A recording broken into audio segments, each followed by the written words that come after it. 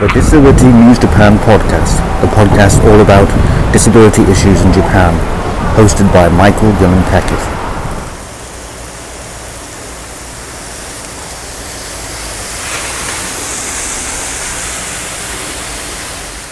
With the opening of the Olympic Games looming,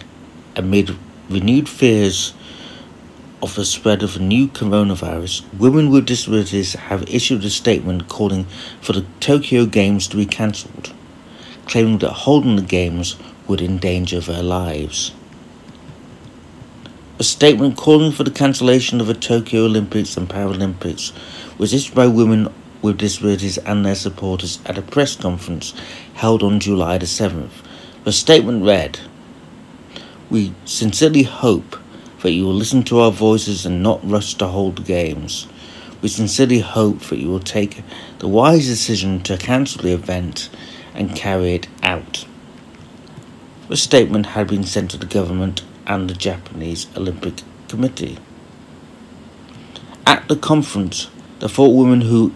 called for the cancellation of the Tokyo Olympics and Paralympics expressed their concern about the increased number of people who will be affected by the Games, saying that some people with disabilities or intractable diseases need 24-hour assistance and cannot avoid contact with other people, while others may become seriously ill or have their lives threatened if they become infected. Etsuko Nakao, who suffers from a progressive intractable disease and needs assistance herself, said, "As the process of holding the Games gets into full swing, it may be late, but I think it's important to let people know about our feelings and spread our voices by not giving